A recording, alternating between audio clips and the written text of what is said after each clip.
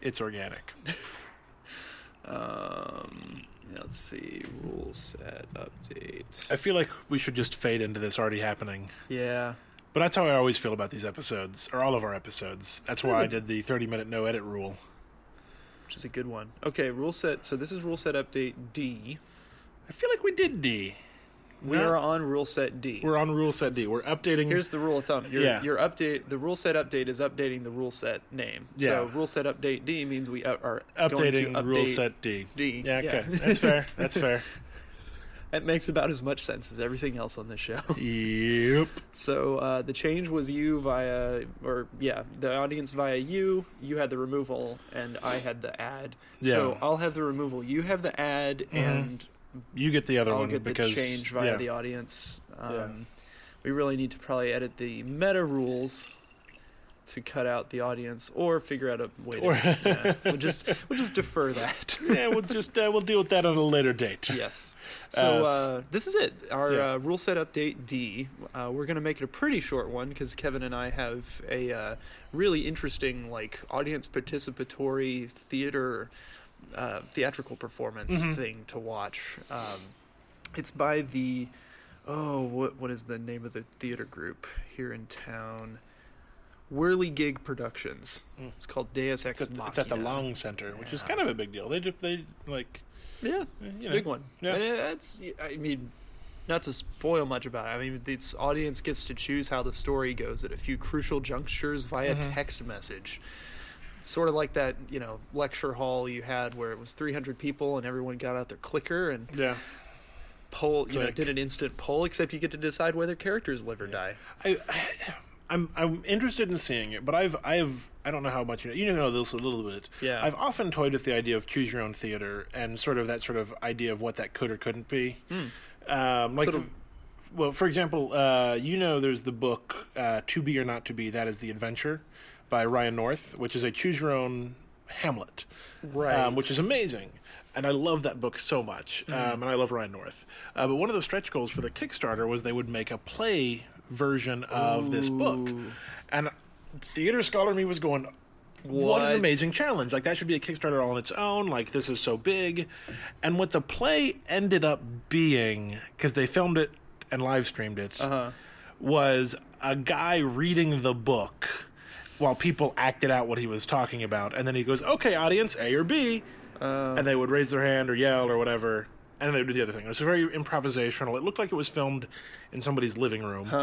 And it was technically just a letter law, but the question of, okay, choose your own play, what does that actually look like? Well, now we'll get to see. Someone from the production says in the State of the World thread, it's been quite intense and enjoyable experience. During the big audience decisions, I guess, we're all standing backstage, glued to the monitors, bucket of blood in one hand, costume change in another, script at the ready also, because we haven't done some of those bits in a couple of weeks. Yeah. So it sounds like it's a lot of fun to perform it, too.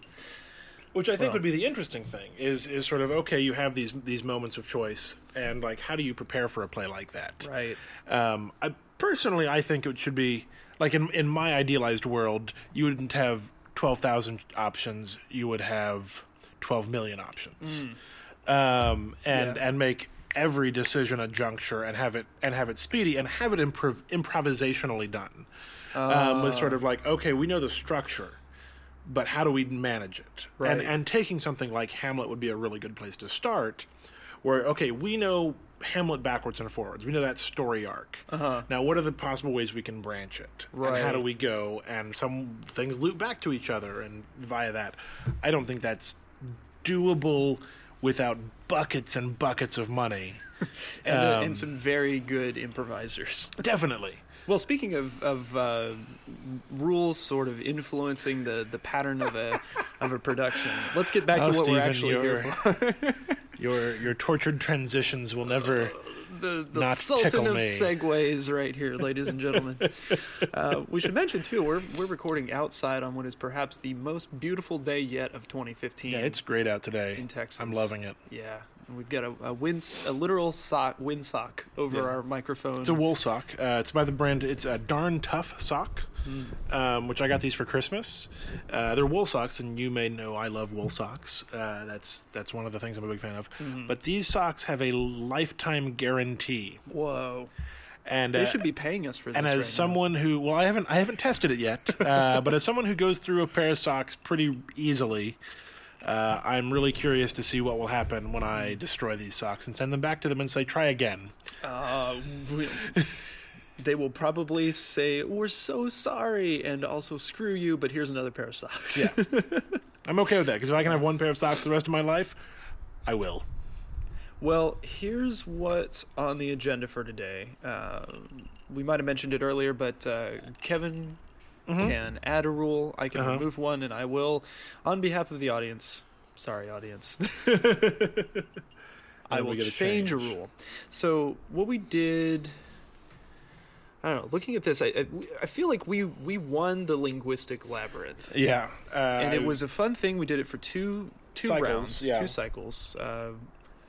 But I think it's time to retire it, given that Matt Legler beat it with his friend Jerry. Creating a third party that you just use to refer to you're just basically just referring to yourself in the third person, Yeah, which isn't. I'm surprised it took us that long to figure out. Well, it really speaks to the whole like thinking outside the box thing. Like you look at a rule and it's sort of, you can often put constraints on yourself that aren't actually there. And I dig it. So that's going to be our remove. Yes, so I'm going to remove the linguistic labyrinth rule. Yeah, I'm trying to see, because I want to add the thing that we talked about, but I don't know if that's going to fall as an add or a change based on. We have. Do we have any mention of guests? Let's look at our guest rules. So we actually don't have a guest. Because I think we removed it. I removed it last time. We removed the So in guest that case, rule. I'm going to add a new rule. And I think this is definitely going to push us in a different way than the linguistic labyrinth does, but I think to our benefit. I'm going to add that we have to have a guest who is not exactly like us. That is just, and talking in mostly the sociocultural sort of categories. So Stephen and I are both, we'll go straightish, white, male-ish. Yep. And so someone who is at least not one of those things, someone who shares a dramatically different viewpoint from us as a guest for at least the next 3 episodes. Preferably someone who fits more than one of those categories would be great, but if not, that's okay too. At least someone to bring something different to the world. As we pointed out before, we are stuck in our own perceptions sometimes, and both of our perceptions are pretty privileged. Yeah. So we're going to try and bring some other perspectives to our show and probably put us in our place.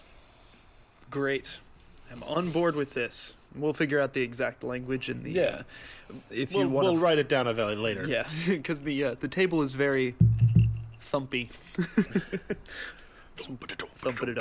Well, finally, okay. So it is up to me to channel the audience, and we've what actually, do they want? We've gotten some feedback. So there was a comment on a recent episode. See if I can pull this up here from someone who has listened through the entire sequence of episodes from the beginning. Thank you. That's impressive. Yeah, I don't even listen to our own episodes. Right. Well, and commented on how they really enjoyed the episodes where we sort of summarized philosophical topics and really like dived into philosophy. Sure. From our very crude, one might say bad. It's pretty bad approach. So I'm wondering if there's a rule change we could make that brings us back into more in line of how we did things before. So we have a rule that we do choose a topic before every episode. I mean, you could change that to we choose a philosophical topic or an area of philosophy. Sure. Before every episode, to at least be a lens or a focal point. You can change what's in the change with it. We just add a word. Yeah. We choose a philosophical area to become our focus for an episode. Cool. All right. So we choose a philosophical. We're changing the rule. We do choose a topic before every episode to we do choose a philosophical topic / area before every focus, episode. Yeah, whatever. Yeah. Good. All right. Well, that was easy. We usually get back some of our philosophy roots. Yeah. Kind of having like a kernel or a theme or flavor from philosophy that we infuse into whatever topic we discuss. Yeah. PBS Idea Channel, I'm such a fan of, and Mike Rugnetta deserves a lot of praise for being able to do this. Is able to do that kind of stuff almost transparently with his writing for those shows. Which he might have help, but I'm sure he does. they have a writing. He's not just a guy in his bedroom, right? Nothing against guys in your bedroom, but he's got a team. Yeah. Able to just sort of roll in a philosophical topic or the works of some philosopher, or a quote, or some body of work into a show about anime or pants. Pants. I feel like there should be a show coffee, about pants. If there's not, there should be. Yeah, we should make a show about pants. we probably have. I feel like pants has been in the title of at least one of our episodes. I know, but how often do our titles have anything to do with what we're talking about? Yeah. True. We do tend to be pretty arbitrary with our titles.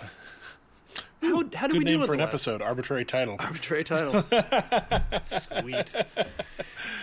How did we do in the last 3 episodes? So what did we have? We had we had Too Many Philosophers, Bald Philosophy, and the New Year's episode. Same as it ever was. Same as it ever was. I'm pretty happy with all 3 of those episodes. I mean, our New Year's episode's always kind of its own little thing. Yeah. I haven't listened to the old episodes, but I like that we do have that sort of thread of continuity throughout our shows.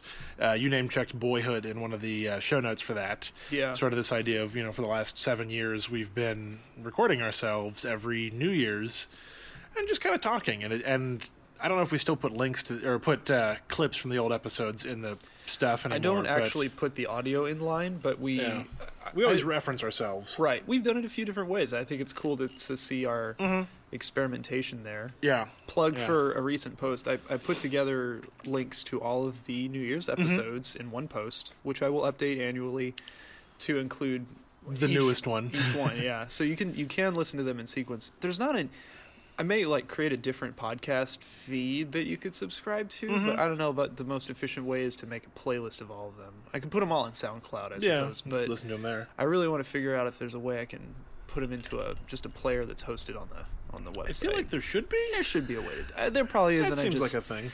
haven't searched the WordPress plugins deeply enough, but.